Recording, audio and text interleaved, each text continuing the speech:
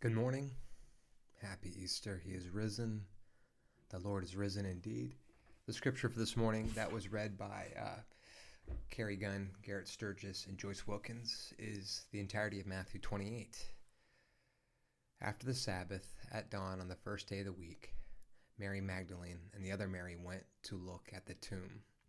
There was a violent earthquake, for an angel of the Lord came down from heaven and, going to the tomb, rolled back the stone and sat on it. His appearance was like lightning, and his clothes were white as snow. The guards were so afraid of him that they shook and became like dead men. The angel said to the woman, "Do not be afraid, for I know that you are looking for Jesus who was crucified. He is not here. He has risen, just as he said. Come and see the place where he lay. Then go quickly and tell his disciples, he has risen from the dead and is going ahead of you into Galilee. There you will see him. Now I have told you." So the women hurried away from the tomb, afraid yet filled with joy, and ran to tell his disciples. Suddenly, Jesus met them. "Greetings," he said. They came to him and clasped his feet and worshipped him. Then Jesus said to them, "Do not be afraid. Go and tell my brothers to go to Galilee. There they will see me." While the women were on their way, some of the guards went into the city and reported to the chief priests everything that had happened. When the chief priests had met with the elders and devised a plan, they gave the soldiers a large sum of money, telling them, "You are to say, his disciples came during the night and stole him away while we were asleep. If this report gets to the governor, we will satisfy him and keep you out of trouble." So the soldiers took the money and did as they were instructed, and this story has been widely circulated among the Jews to this very day. Then the 11 disciples went to Galilee, to the mountain where Jesus had told them to go. When they saw him, they worshipped him, but some doubted. Then Jesus came to them and said, "All authority in heaven and on earth has been given to me. Therefore go and make disciples of all nations, baptizing them in the name of the Father and of the Son and of the Holy Spirit, and teaching them to obey everything I have commanded you. And surely I am with you always, to the very end of the age." That's God's word for us. Thank you, Lord, for the truth and trustworthiness of it. So my name's Andy. I am a husband and a father. I'm a pastor here at Water's Edge. I'm also a child of God. But I want to share you one story this week about me and my own child. See, earlier this week, it was a very calm and mellow morning. We had no place to be, and I was making breakfast for the family. And during Easter time, we love to decorate eggs, and we received this machine that spins in a circle, and you're able to make these wonderful looking eggs, really artistic and beautiful. In fact, I had one that I showed at the gathering. While my son, Mac, was making an egg, it spun off. And I guess the detail is important. It was an egg that was raw. It spun off into the table and splattered on the floor. And my son instantly ran to me and said, "I'm sorry. I'm so sorry, Dad. I'm so sorry." And I told him, "Hey, it's okay. It's not a big deal." And he kept on saying, "I'm so sorry. I am so sorry. I'm so sorry." And Mac, I was like, "Not a big deal. It's okay. Minor mistake." But then he kept on communicating, "I'm so sorry." And to the point where I had to ask Jesus through the Holy Spirit, "Hey, what's going on here? What's going on here?" And I sensed a word from Jesus, a word from the Holy Spirit who speaks for Jesus. Mac is afraid. My son is afraid. So then I went to Mac and I said, "Are you afraid? Are you afraid of me getting angry?" To which he responded, Yes, I am." And in that moment, the Lord brought to my mind many unmellow mornings. Mornings where we are on the go, getting ready for school, need to move. Mornings where smoothies have been spilled or oatmeal is all over the place. Mornings where I was easily irritated and angry. And it was that moment, in the midst of his quote-unquote mistake, that I needed to tell Mac, "Hey, I've made a mistake. There are times when I get angry at things that just don't matter, and I am sorry about that, son. The way I responded this morning is the way I wanted to respond when things like this happens. Hey, I love you. It's not a big deal. And that was a gracious teaching moment for me, and I believe a redemptive moment for my son. If Jesus is alive, we have to remember that he is alive with us in every moment, guiding us, teaching us, and loving us, and pushing us to love others. The Lord is risen, and the Lord is alive.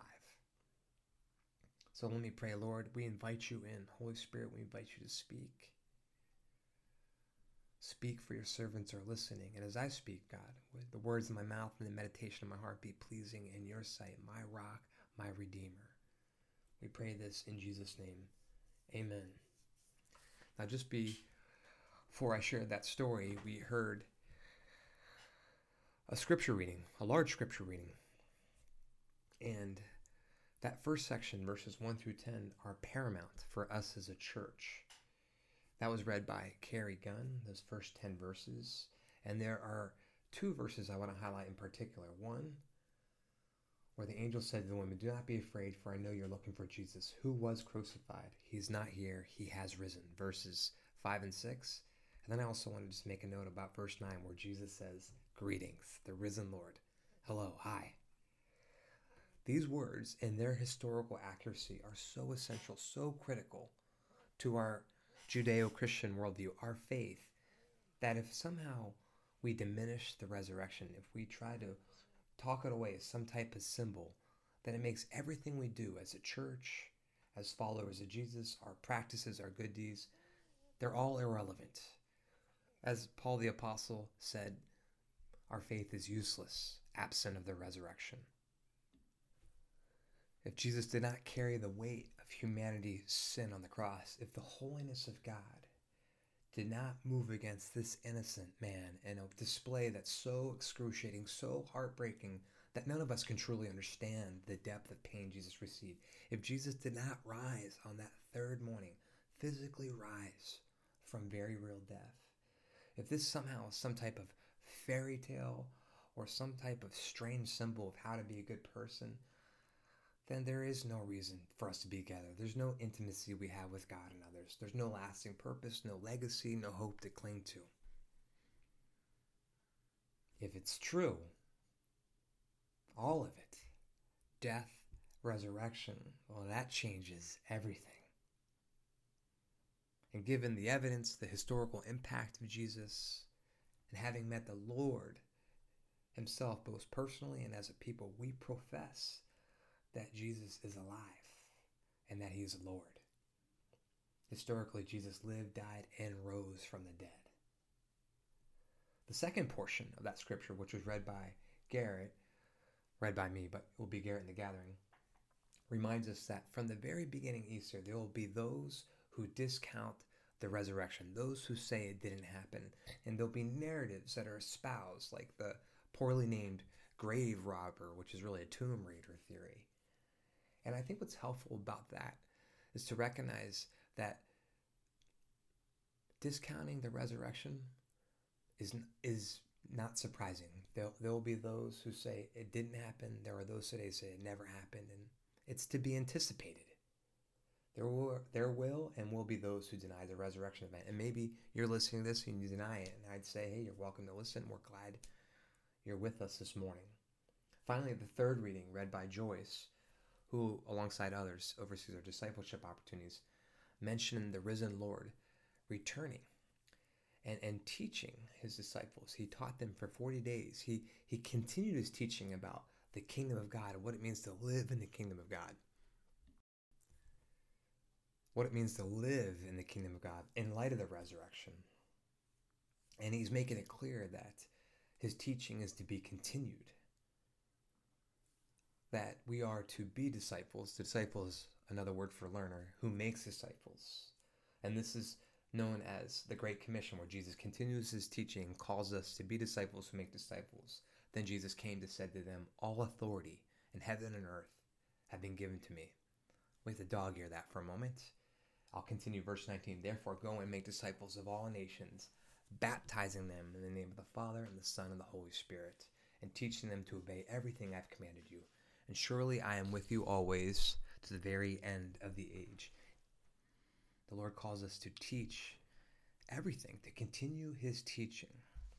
And I think it's where it gets interesting, is because many people in the world relegate Jesus of Nazareth to simply being a good teacher, a very impactful spiritual sage.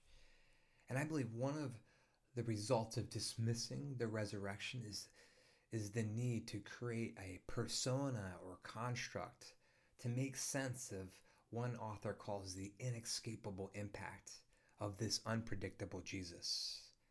I.e., you'll hear things like, well, the resurrection is an urban legend, but man, Jesus was a great teacher. To which we ask, just a teacher?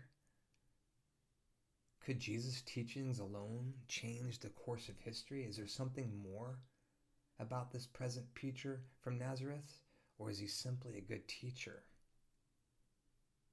And this is where I want to take a moment and look at the historical evidence. A lot of times during Easter, you'll hear a sermon about apologetics, the ways in which we commend and defend the faith. You'll hear certain reasonings for the resurrection, which I love. Reasons brought up of like eyewitness events, the fact that the women were the first eyewitnesses in a time where women didn't have testimony in court. Why would they do that unless it's true? The disciples themselves dying for the truth of the resurrection. Why would they die for a lie? Why would they even paint a picture of themselves looking so dull and dumb-witted if they're trying to create a movement that is false? The fact that the earliest Christian creed, which is found in 1 Corinthians 15, mentioned this idea of the death and resurrection of Jesus in a time where anybody can just go and ask others, hey, did this happen? And people could say, yes, it happened. We met the risen Lord. There's a lot that I love about apologetics, but I want to pause and just consider more of an evidentialist perspective, how Jesus has changed history because his fingerprints are just about everywhere, whether it's art, science, government, medicine. I mean, just consider it. We live in 2022 AD. And whether you consider the period of time before AD, Anno Domingo, to be before Christ or before the Common Era, Jesus still split history. Though no one has a true picture of Jesus, he and his followers are the most frequent subjects of art in the world. Children became people instead of property because Jesus said, let the children come to me. Jesus' following eventually ended emperor worship, and his following also created ideas such as common law and limited government. I mean, Jesus' following is the reason why our dogs are now called Nero and Caesar. Hospital and relief efforts emerged from Jesus' compassion for the malformed, the diseased, and enslaved. Movements such as human rights, civil rights, women's suffrage, abolitionist movement, rights for the disabled, all were started by Jesus' followers. And public education too.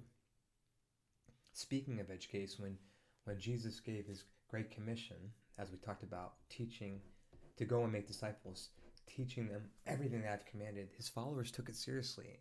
And it said in Acts 2 that they were teaching day and night in the temple courts, day after day.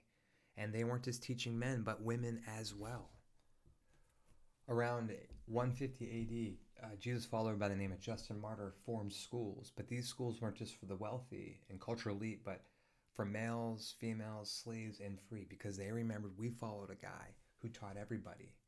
And as we fast forward in time during the Dark Ages, after the collapse of Rome, where the Huns and Goths and Visigoths were sacking civilizations and leaving no libraries, it was Christian monastic communities who were copying every text and manuscript they can get their hands on. Not only the Christian saints, but pagan and classical authors, because they believed, as Augustine believed, that all truth was God's truth. In fact, the Jesus follower by the name of Benedict became known as the godfather of libraries.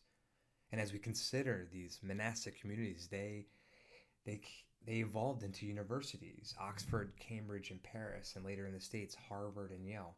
Virtually the entire Western system of education and scholarship arise from the premise of Jesus' prayer that they would know you, God, and Jesus Christ whom you sent.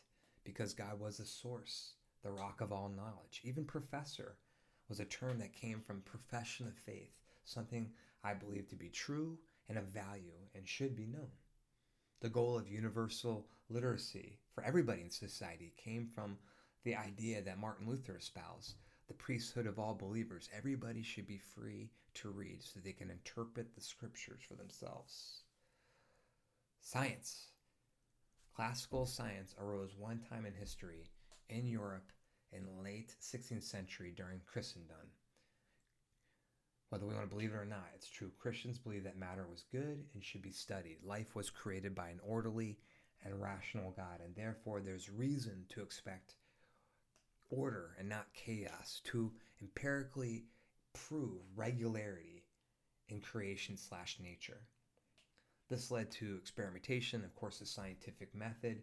Diogenes Allen from Yale says, from its very birth, science owed a great deal from Christianity.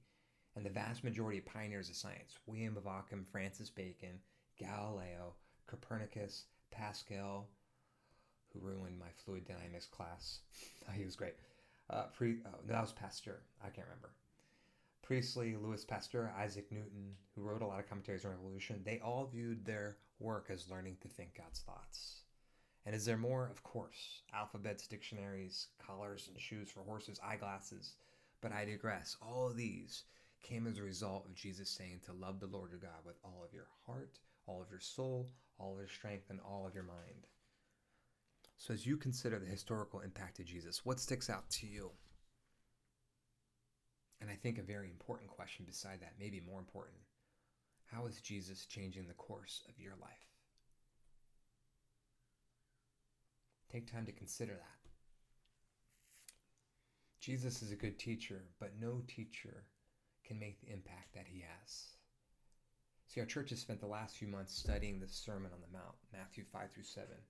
And the Sermon on the Mount discusses amazing truths about what it means to be blessed and therefore to love your enemies, what it means to honor and respect each other's bodies, to speak words with truth and encouragement, to not judge or really condemn others. And there's so much more to this beautiful discourse, to not be someone who you're not supposed to be, but to own your identity as God's beloved. At the heart of it all. And almost everyone respects the Sermon on the Mount. In fact, one Harvard professor calls it the most luminous, quoted, analyzed, contested, influential moral and religious discourse in all human history. It inspired many. It inspired a writer by the name of Leo Tolstoy, who then inspired a lawyer by the name of Mahatma Gandhi, who inspired a humanitarian/preacher named Martin Luther King Jr. But I believe a lot of people like it if they can take it apart, if they can parse it out. They can take sections without considering the whole. Sections like turning the other cheek and loving your enemy and do not condemn or judge, do unto others, which on their own are very awesome. However, if we were to take Jesus' teaching as a whole and not parse it out, pick apart sections here and there, well, his teaching, though radically countercultural, is really odd too. I mean, in the epilogue of the Sermon on the Mount, which is in the Sermon on the Mount, in the conclusion, Jesus gives really 3 sharp warnings and one last necessary note that I think it's helpful for us to realize, especially those who consider him to be simply a teacher. He says in Matthew 7, verse 13, you got to enter through the narrow gate, for wide is the gate and broad is the road that leads to destruction, and many enter it. But small is the gate and narrow is the road that leads to life, and only a few find it. In other words, you can't go with the flow. You can't move towards self-centricity or self-preservation. You have to intentionally move towards God's as Jesus' followers. And this sets up another warning. In verse 15, he says, watch out for false prophets. They come to you in sheep's clothing, but inwardly there's ferocious wolves. There will be those who lead you astray. But he gives a helpful added note that thus by their fruit you'll recognize them. You got to watch out for people who will lead you off the path, lead you towards self-centricity, towards self-preservation, and then destruction. There will be those who will tell you things that are motivated by their own self-interest or by their own party interests. In the past, it sounded like people who were saying, we need to kill in the name of Christ. It sounded like slaveholders who told slaves, you need to obey your masters, misappropriating scripture. Today it looks like those who politicize or nationalize their faith and therefore demonize others. It's those who like to cleave the teacher from the teaching. These are false teachers. And what undergirds their teaching is really bad fruit: antagonism, division, anxiety, dominion. Third warning. Jesus says this, and this talks about how clear Jesus is about himself. Not everyone who says to me, Lord, Lord, will enter the kingdom of heaven, but only those who do the will of my Father who is in heaven. Many will say to me on that day, Lord, did we not prophesy in your name, and in your name drive out demons, and in your name perform many miracles? Then I will tell them plainly, I never knew you. Away from me, you evildoers. In the Sermon on the Mount, Jesus is making it clear that he is not simply a teacher, that he is Lord. He's also making it clear that you can't tag along with others. You can't tag on to your parents' faith. You have to make this decision for yourself. It's not good works that matter. It's really knowing God. Knowing God. Knowing God through knowing Jesus. One last necessary note. Jesus says, therefore, everyone who hears these words of mine and put them in practice is like a wise man who built his house in the rock. The rain came down, the streams rose, and the winds blew and beat against the house. And it did not fall because it had its foundation in the rock. But anyone who hears these words of mine and does not put them into practice is like a foolish man who built his house on the sand. The rain came down, the streams rose, and the winds blew and beat against that house as it fell with a great crash. Jesus is calling everyone to become his disciples, his learners. That is clear. It's a matter of life and death.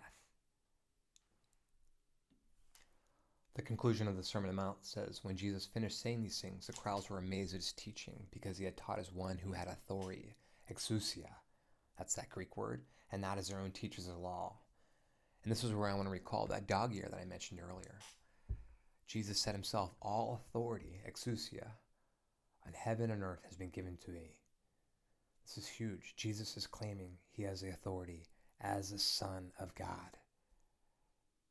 He has authority over all things around us and in our lives. In short, Jesus cannot be a good teacher and claim that he's Lord over all creation. Now, if you've been around the church, you may have heard of this. This is known as the trilemma. It's been popularized by an Oxford scholar by the name of C.S. Lewis in the 20th century, who wrote this during World War II, as also became compiled in a book, Mere Christianity. He wrote it this way, that a man who was merely a man and said the sort of things Jesus said would not be a great moral teacher. He concluded that anybody who said the things Jesus said would either be a liar, a lunatic, or a Lord. And when you consider the impact of this Jesus, this amazing teacher who is much more, the Lord is appropriate. And the Easter resurrection proves this claim to be true. One of my favorite teachers growing up is named Ray Steele. And students and teachers alike loved him. He was a warm, gentle, strong, large man. He never married, but his life spoke of family. And by trade, he was a math teacher who taught me, specifically, taught a lot of things, taught me geometry, trig, and statistics. And he had an innate ability to teach each aspect of mathematical processes without overwhelming the student. It made math fun and a puzzle to enjoy. It's one of the reasons I pursued engineering. But this isn't why students were drawn to him. People loved him in his class because he liked and loved each student who came in his door, who entered into Steele country. No matter how cool or uncool they were, he greeted them, asked them about their interests that he was well aware of, and he looked them in the eye. And when Mr. Steele talked to you, you knew that you had somebody who was in your corner, which was a great gift when you consider the lonely halls of high school. He loved his students. I remember a time where after a basketball game, I missed, I think, 6 foul shots in a row. And I came into his class the next morning. He said, we're going to get them foul shots this next game, aren't we? I said, yeah, we are. And I did. I got 4 in a row that next game, which is great. But the truth is, Mr. Steele, he just loved his students. And as we consider Jesus, it's not just Jesus' knowledge that made him a good teacher. It's not his wisdom. It's part of it is his wisdom, but it's not completely his wisdom that changes the world. It's Christ's love. It's the love of this teacher that you find, this undying love that died on a cross, that opens the eyes of our heart so the Spirit can speak to us the words of Jesus, follow me. Jesus is risen means that our Lord is alive with us in every moment. And all of us need to take our place as his disciples as we take place in the family of God. We need to hear his words in real time and to imitate his ways and to put his works, which is namely loving God and others, into practice. And now I've made a critique with how much the world has evaluated Jesus of Nazareth and misappropriated him as a teacher. I also want to make a note about much of the church. If the world has relegated Jesus to Nazareth to being simply a good moral and religious teacher, much of the church has relegated faith in Jesus to being this transactional one-time decision. Hey, I said yes and I got my fire insurance type of faith. And that's not the entirety of faith, not even close. Yeah, faith is saying yes to Jesus. Romans 10:9 says, if we declare with your mouth that Jesus is Lord and believe in our heart that God raised him from the dead, then you're saved. That's absolutely true. But our faith also means continuing to say yes to Jesus as his disciple, to hear his words and put into practice, to go and make disciples of all nations. It's continuing to say yes to Jesus, to hear his words in real time. And this is where I want to make one last important point that I believe my friend Luis will help illustrate. God is calling us to reach others for him. That's clear. But sometimes we place all of our eggs in that you need to make a one-time decision, say the sinner's prayer right now, that we miss the other ways that we can reach others. See, we can actually invite others into Jesus' ways and to see for themselves what the Lord is, who the Lord is, to taste and see that the Lord is good. We can invite others into our own process of discipleship and say like, hey, I believe Jesus is Lord. His ways are life-changing. Why don't you come practice his ways and meet Jesus along the way? And this is where I want to invite my boy Luis up just to share a bit of what that journey has been. And he is on a journey, what that journey is like and what it can be like as we consider what it means to follow Jesus. Luis is also that handsome guy who plays the cello.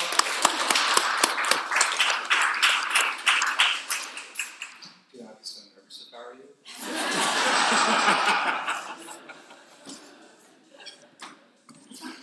My boy.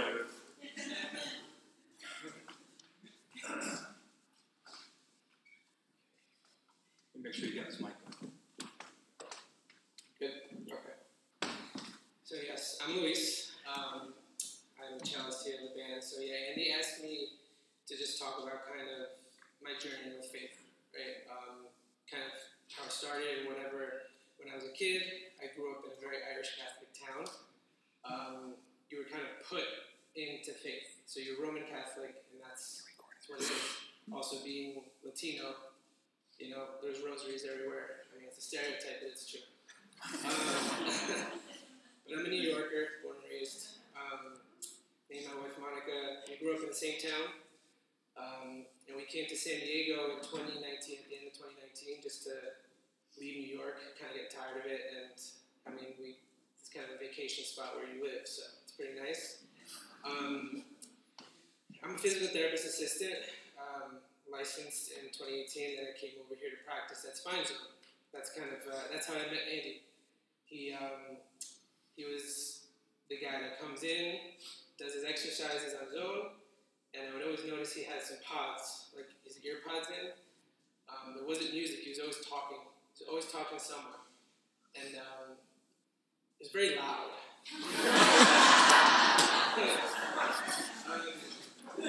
You know, I'm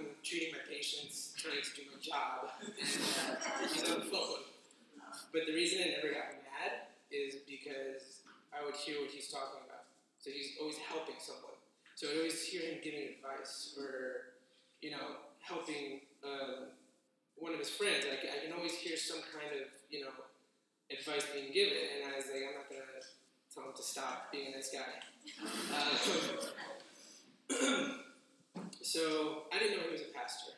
And time goes by, and then I finally find out, and as I'm trying to look for someone to officiate our wedding, that was last August, I just asked Andy, I said, hey, do you do weddings? And very seriously, very quickly, he said, yeah, but I've only done close to 100. So I wasn't sure if he was like messing with me. Either way, he officiated our wedding. It was awesome. He killed it. He was the talk. He's still the talk. He was like, is that guy a pastor? Yeah, he is a pastor. Then a couple weeks later, he asked me to do the Christmas show here. That's how I met Greg and everybody from the band. Amazing musicians. I've enjoyed thoroughly working here and being at Water's Edge and playing music for you guys. So then my relationship grew with Andy, and we would meet like every 2 weeks. I was going through a little bit of a tough time for a long time, and I don't really do well with like psychiatrists and psychologists. I don't like being told what to do. It's like, oh, to be better, do this, be better, do that. I would rather kind of figure it out. So that's essentially how Andy has helped me as well. But I also thought he was just going to be like, if you don't believe in Jesus, then we're not going to be friends and you're going to go to hell. And I was like, but I was like, I'll give this a shot. Let's hang out. And then it just ended up being, so laid back, just talking regularly at a restaurant. And eventually he did ask me about faith, right? He proposed questions to me, but he proposed them in a way where he didn't want an answer right now. So he just pretty much asked me just to kind of think, where am I? Like, what does Jesus mean to me? What does faith mean to me? And then get back to me. I still haven't gotten back to him. But I've been thinking about it a lot, right? And then, doing new things, trying to still figure it out, which is what he said, but that's kind of stole my theme. I was going to say that, but you said it for me.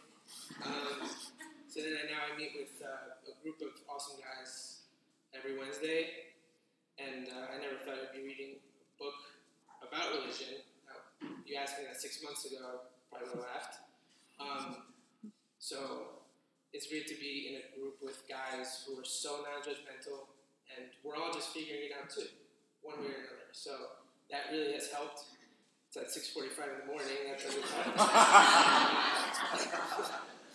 But Andy's always explicit about the work of God, and I'm still trying to figure that path out. Sure.